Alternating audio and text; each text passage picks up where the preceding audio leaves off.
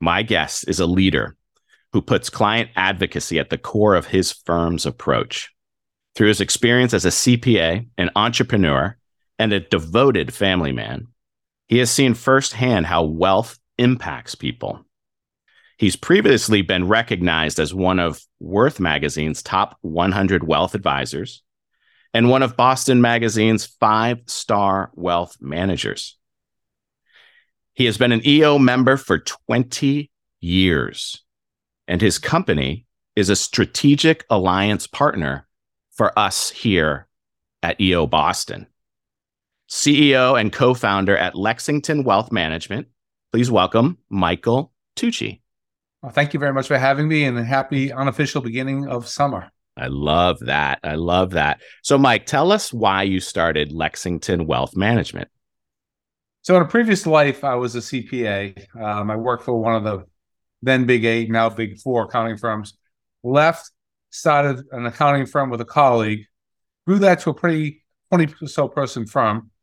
And we had built, I think, number 2 market share in auditing and consulting to public colleges and community colleges in Massachusetts. Well, at the time, the colleges were beginning to raise money to build their endowments. And we were consulting and doing auditing. And I was asked to help them with the investing aspects of building, how to invest the money within those endowments. And my comment, this was in the late 90s, was why don't you go to one of the big wirehouses or to one of the big New York firms, which will remain nameless. And they said, well, we'd rather have you come in because at least we trust you, right? Mm. So at that moment, to me, an opening was there for independent financial fiduciary advice. So I bumped into my now partner, Christine Porcaro, who was starting a registered investment advisory firm for one of my nonprofits over in Malden, Mass. Interviewed her and a colleague. They didn't get the job, but we became fast friends. And then over a few drinks one night, she convinced me to join her and so to create a new advisory firm called Lexington Wealth Management. So I did. I kept my day job for a while, my accounting firm. And then after about 18 months, she gave me an ultimatum. She said, either do this full time or I need to go get a job. So I sold my accounting firm, my part of my accounting firm, and started Lexington Wealth Management with her back in the 2000-2001 timeframe. Long answer, short question, long answer. Sorry, but it's the perfect answer to that question. Right. So you've done. I love that. Tell me about the sale of the accounting firm. How did that go? Going pretty well. So we had I had a partner. The firm was called Tucci and Roselli. Okay. And my partner Roselli was the quintessential accountant. Right. I loved it. Phenomenal at it.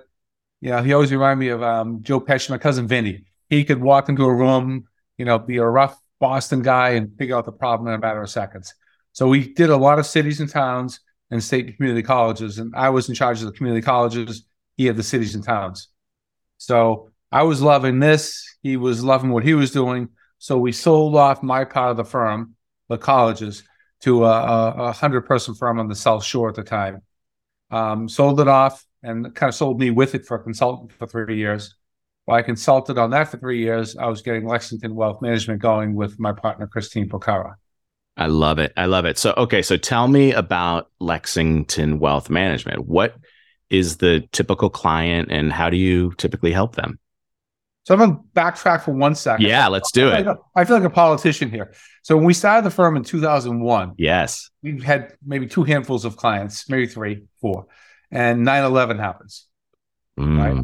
And we were like, shit, what do we do, right? And so we started looking up data, what happened in World War II with Pearl Harbor. We started looking at all this stuff. And one of our clients was a psychologist.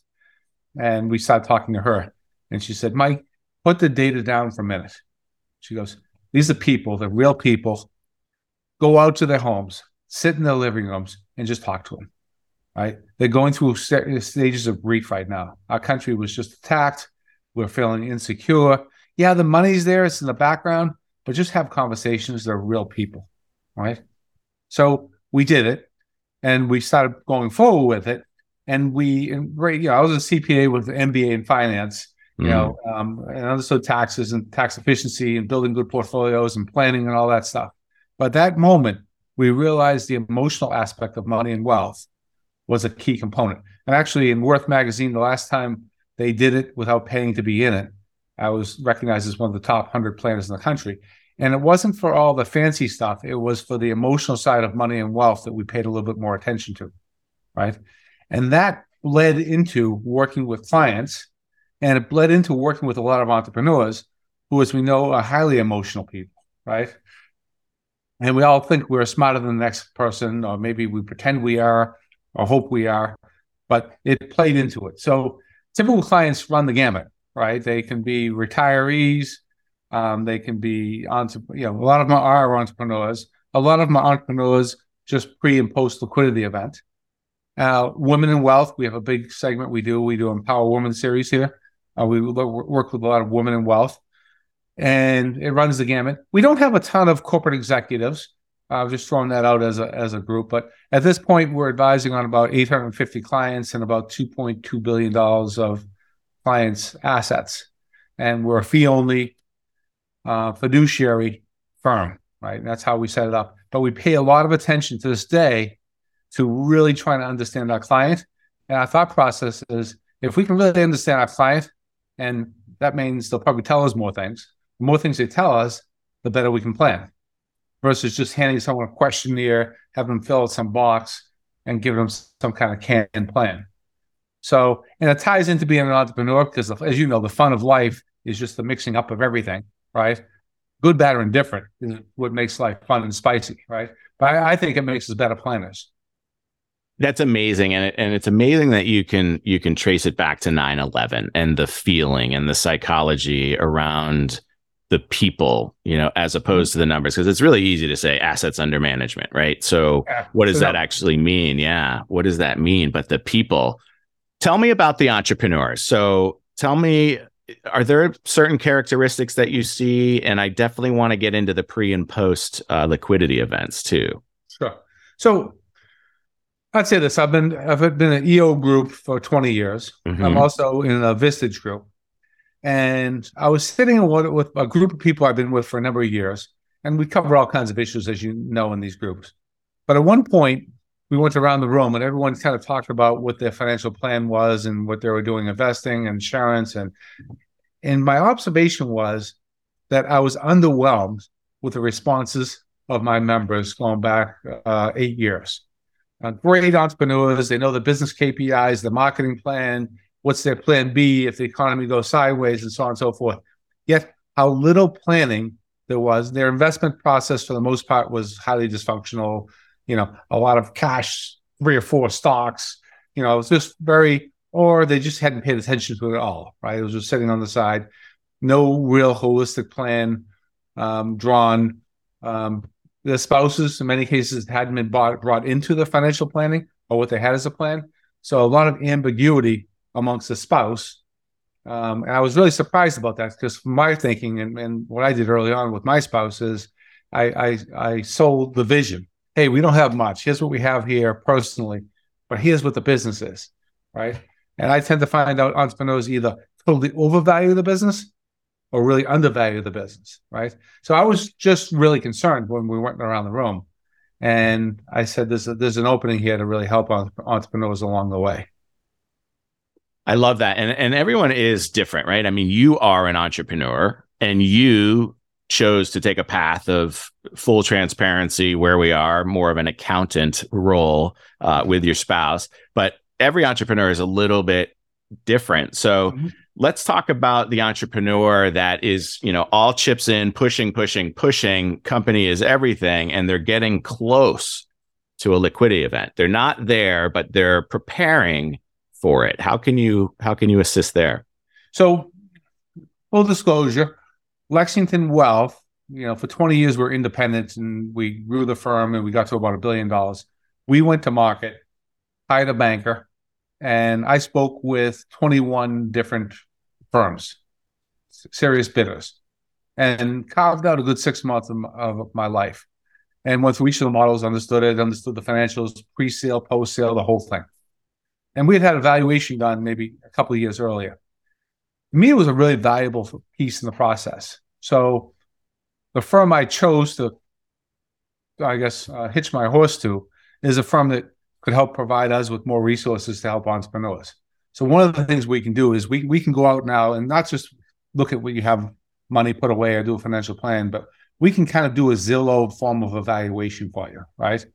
And come in, look at your business, and get you within, and Zillow is plus or minus 7 or 8% when you read the disclosures behind it, but get you within 10% of probably where the value of the business is.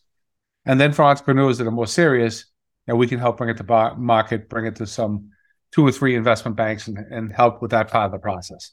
But the biggest piece, I think, is to have a true feel for what the value of your business is, right? And then look at that in conjunction with what's going on in the rest of your life, and then try to figure out how to play it from there. Quick example, we used to have a partner in DC that worked with a lot of professional athletes, and he was the expert in it. I certainly was not. But what he'd get players early in their careers that could be cut in a heartbeat. And he would want to take their investment portfolio and make it very safe. A lot of fixed income, a lot of very conservative investment vehicles. I said, why? He said, because a good chunk of their life is this upside that can happen. But if they get injured in the first season or two, they're down and out.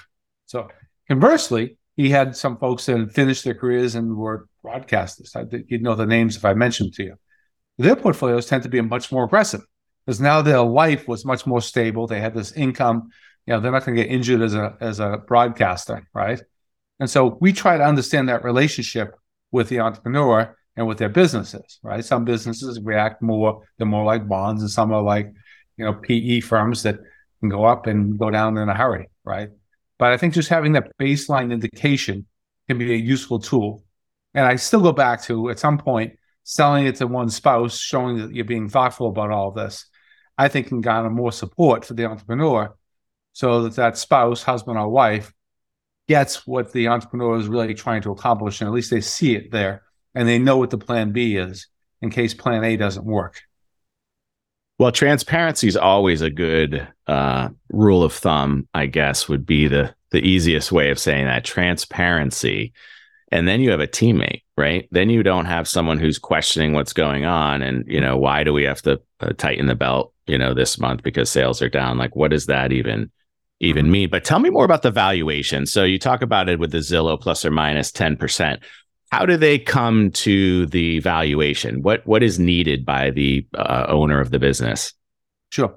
So a couple of things. I've gone through it myself. Yeah. And Lexington's probably done 5 acquisitions in our 20 years, 3 of which were done in the last 3 or 4 years. Cool. So I've lived it with going through it myself, and then done acquisitions myself, and then consulted to a number of companies. Right. So I think there's a number of things I usually try to talk to friends and colleagues when they're thinking about selling the business. Everything from just, I put my accountant hat on, making sure your financials are clean, making sure you're properly documenting things along the way, looking for a certain growth pattern along the way. 1 or 2 bad quarters can really destroy a valuation. And so on, just common sense things, making sure your books are really clean, personal expenses are personal, business expenses are business expenses, and the like, right? Documenting everything. And just, if you don't have a good accounting team, get a good accounting team, and so on. So then when we come in, our strategic partner now is a partner with a firm that has a lot of data analytics. So I have got 2 of my people that work for me, one of which heads it up, who's a CPA by background, worked for one of the big national firms. She goes out and she collects data, a bunch of data. And it's probably a 15-hour project. It's not a heavy lifting, it's like you're going to market and selling, but it's a 15-hour project. We know what industry you're in. We look at the codes. We look at 2 or 3 years worth of growth rates, and it gives the entrepreneur a ballpark feel for what the value is, right? So some firms we've worked with have wanted to do that, and we've done that. So far, it's been pro bono. We haven't had 50 of them come in at once, so we haven't had to charge. But I always look at it as a marketing tool, and we hope these people will become clients in the future, right? So that's step 1. Step 2, sometimes people need a more official valuation. They're going through a divorce or something like that. And we serve as a liaison to bring an outside firm to market. And it's an accounting firm that does a more stringent valuation. And it could be for share repurchases, could be for insurance, could be for divorce. And then a lot of times it's skip the whole thing. We're really serious. We're thinking about this. Can you help us out? And we're partnered with a firm that can really help. We've got, I think, about 10 or 15 different investment banks around the country serving different sectors that we usually try to bring in 2 or 3 and to have a broad conversation, right? And a lot of times you'll talk to bank one and it's just not the right fit for them. They'll look at the industry, look at the growth rate. It's not right for them. But it's an easy way to take a quick look and get to 1 or 2 that you may choose to go to market with. If that happens, we then step back, let the banker work with the entrepreneur. Our parent company gets paid part of the investment banker's fee if it works out. We would receive part of it, but we don't accept it. If it happens, our piece of the fee, we'll talk to the entrepreneur and say, hey, what charity do you like? And we'll donate that to a charity. We don't want to, we're fee only, so we don't want to have the perceived conflict of interest, right? And we've done that with a couple of firms so far. But for the most part, what we've done is the basic valuation. I think it's just a good way to put your thumb up, and say, okay, roughly, where's my business? What's it approximately worth now? So you're not just pulling the number out of the year. I find in my business, we're an advisory firm advising on $2 billion. So if we went to market and another firm down the street was advising on $100 million, if we got a certain multiple, the $100 million firm would think they get the same multiple. It's not true. There's not as much scale. Conversely, if there's a $50 billion firm, we're not going to get the same multiple as them, right? You've got to look at it that way. So I just view it as it's a tool in our toolbox that we can use to help entrepreneurs. It's an amazing tool because I'm certain that most entrepreneurs are sitting there wondering, what is my business worth and what is the multiple and what are the factors of this in my industry?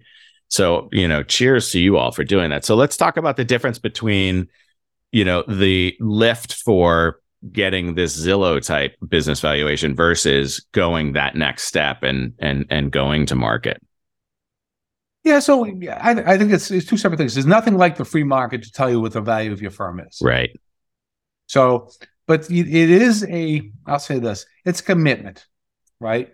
David Ortiz, I think, famously said, once you start talking about retirement, you're already retired. Yeah. Once you start you go beyond that first step and you start going that next step and looking at bankers and engaging a banker, it can become all consuming, right? And in many cases hurts your business. And by the way, if it hurts your numbers while you're going through this date, because everyone likes to hear how pretty they are, right? Right. Or how handsome they are, right? We all want to be told that, right? And the bankers will do that. And you'll go to market if you go to market, right? And it's a whole process that they'll try to build their book and do this whole thing and go to market. It takes time. And while you're going to market, if you take your eye off the ball, if your numbers slip, right, it's hurting your valuation. So I just caution people, the basic valuation is easy. It doesn't take a ton of time. And if you're really ready to go to market, yes, do it. But know that it's a process. If you run it the appropriate way, in my view, it's going to take a lot of time and energy, right? And you better be really serious about it if and when you go there. And then you're available once they're post-liquid. So there's analysis on where to put the money, but also before you get the money, how to receive the money, right? Right. Even before that, we're available because a lot of times just knowing what is your number. So if it's an entrepreneur and they're selling and they're 45 years old and they've got, 3 7-year-old, an 8-year-old, 12-year-olds, and they're planning on reinventing themselves and doing the next act. Well, sometimes the next act happens. Sometimes we're one-hit wonders, right? So the worry is, what if I'm a one-hit wonder? Do I have enough? Now, if the person's 64, different story. Okay, the kids are through college, X, Y, and Z. Okay, what's my number? Will work. For the 45-year-old, what's my number? Maybe a different story. Because if you look at it, you've got 45 years of life expectancy ahead of you, right? With a lot of costs coming down the road. So we can help refine that number and run it under different scenarios. Do I have another hit? Do I take a job someplace and make a couple $100,000 a year? What is it, right? And that also dovetails with, we also have an estate planning service where we have an estate planning attorney that is available to us that we can use to review your documents, but also we can have that conversation with you. So in many cases, if you're pre-sale, there's a lot of estate planning. There's some tools in the toolbox you can use to potentially, before the company gets valued, to gift shares out of the business and so on and so forth, pre-evaluate, pre-going to market, right? So, and I assume that's kind of a team huddle, right? That's a estate planning attorney, CPA, you all getting together and saying, this is the strategy. Let's execute it this way. So it's definitely a firm like ours in the planning. Yeah. We also have access to, call it in-house. Our parent company has an estate planning team. Yeah. That can be included in our consulting fee. So basically help draft out and give you some thoughts before you go out and hire an estate planning attorney and they turn the clock on. Yeah. And that rate can be $500, $600, $700, $1,200 an hour, right? So help with some of that pre-planning. I'm doing this right now with an entrepreneur worth probably $50 to $70 million right now, where we're doing some of this pre-planning before we go to the estate planning attorney. Which makes a lot of sense, right? It does. The pre-read. Exactly. Pre-read, right? So you're a busy individual. What do you do for fun? Do you find time for fun? I find too much time for fun. I always have fun. Good for Entrepreneurs are work hard, play hard. So 3 children who are now becoming young adult children. A sophomore in college, one that graduated last week, is looking for a job. If anyone knows of something in supply chain management, let me know. He's still looking. I love that. Call it out. Supply chain management comes from a good family. Call it out. And then I have a son who's working for a couple of years. He's in sales. Tight family. Along the way, I think I coached 35 teams in my town over a 10-year period. Had a blast with that.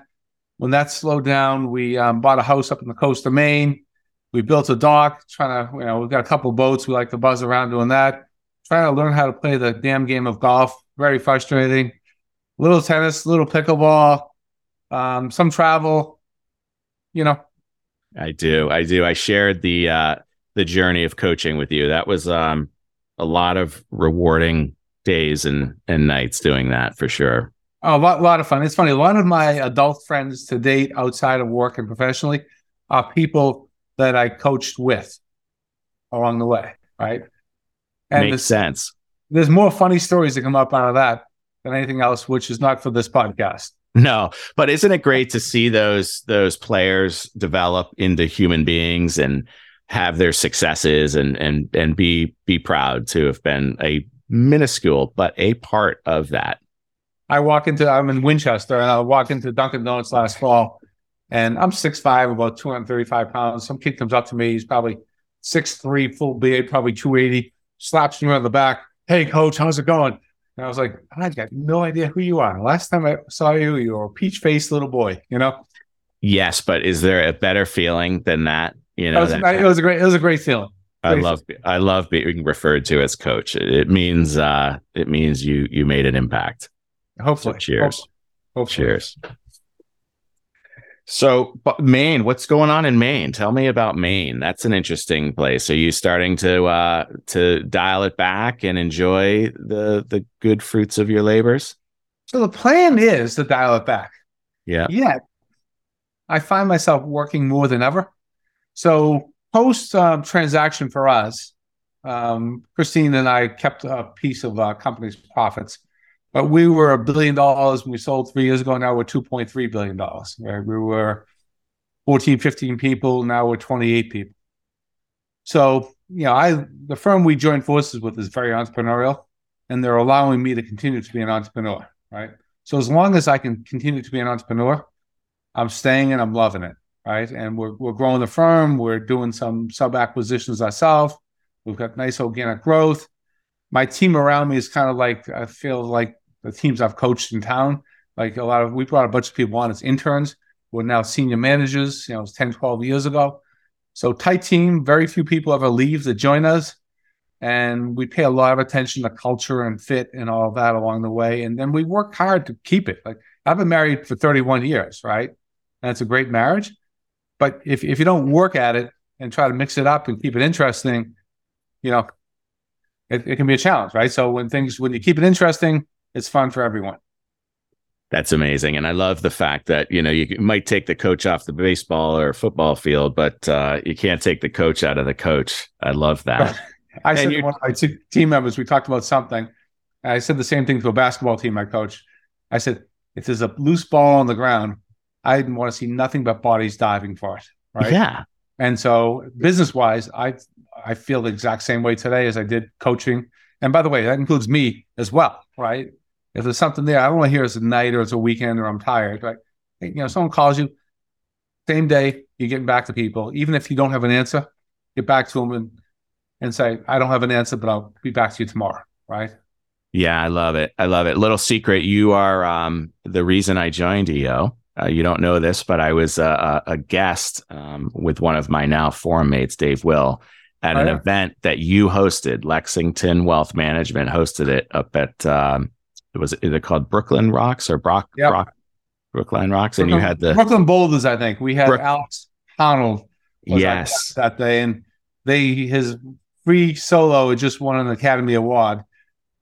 We signed them before, like 2 days before they won an Academy Award for it. And his price like quintupled. Isn't it amazing? I mean, timing is special sometimes, isn't it? Oh, luck. Right. That was, we went to do that event, and I had a marketing at the time, came in with the idea of the event. And I said, there's no way we're going to get any kind of return on investment on this thing, right? Because we're going to have him in. He did a luncheon session with a bunch of CEOs, then did some rock climbing demonstrations. I said, but it's just going to be a fun event. Sometimes you just got to have fun, right? And so it paid for itself, I'm sure. But it was one of the most fun things we've done here at Lexington. And we try to do a ton of different kinds of events. And I always justify some fun event. And somehow there'll be some great ROI. And sometimes there is, sometimes there isn't. But I think it just keeps the spirit and the energy going, Well, I appreciated it. I mean, to the point where I said, sign me up. This was an amazing event. There was a full-on wow. And I want to let you know from the entire chapter how appreciative we are for you and our SAPs. I mean, without you all, we don't operate. And thank you from the chapter. So I'm an SAP, but I view it 75-25 or 80-20. I'm 80% a member. Yeah. Right? And I'm 20 in my head, 20% an SAP.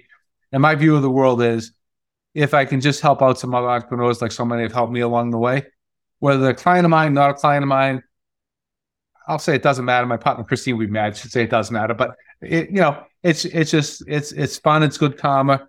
And I don't know, that's what we're all here for, right? Yes, indeed. Amen. And thank you. We appreciate you.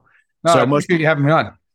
Yeah. Well, most important question of them all. Oh, boy. Mike, somebody wants to connect with you. How do they best do that? So it's Tucci at lexingtonwealth.com is my email. My cell, 781-879-9812. And for me, this is personal, which is why I give out my personal cell, right? The main line for the firm is 781-860-7745. Lena Cardone is my assistant. You remember the movie My Cousin Vinny, right? Of course. Remember his assistant? I forget her name in that. Marissa Tomei. Marissa Tomei. Yeah. My Lena is some version of her. I can be on an island in Maine kayaking, and a client or prospect want to get a hold of me. And I swear she'll come by in a speedboat. She'll find me and give me a world phone and say, take this call right now. But I'm relaxing. You need to take the call. So Lena Cardone will find me. I love that. And I love it that you've put out your numbers and your email. And obviously he can be found on LinkedIn and lexingtonwealth.com. Thank you again, Michael. I appreciate you very much. Oh, thank you. I appreciate you taking the time with me today. It was a lot of fun. So, folks, this has been another exciting episode of Leadership in Action, your Boston chapter of Entrepreneurs Organization podcast. If you enjoyed this, if you thought of somebody who needs to listen to this, share it with them. Thank you all and be well.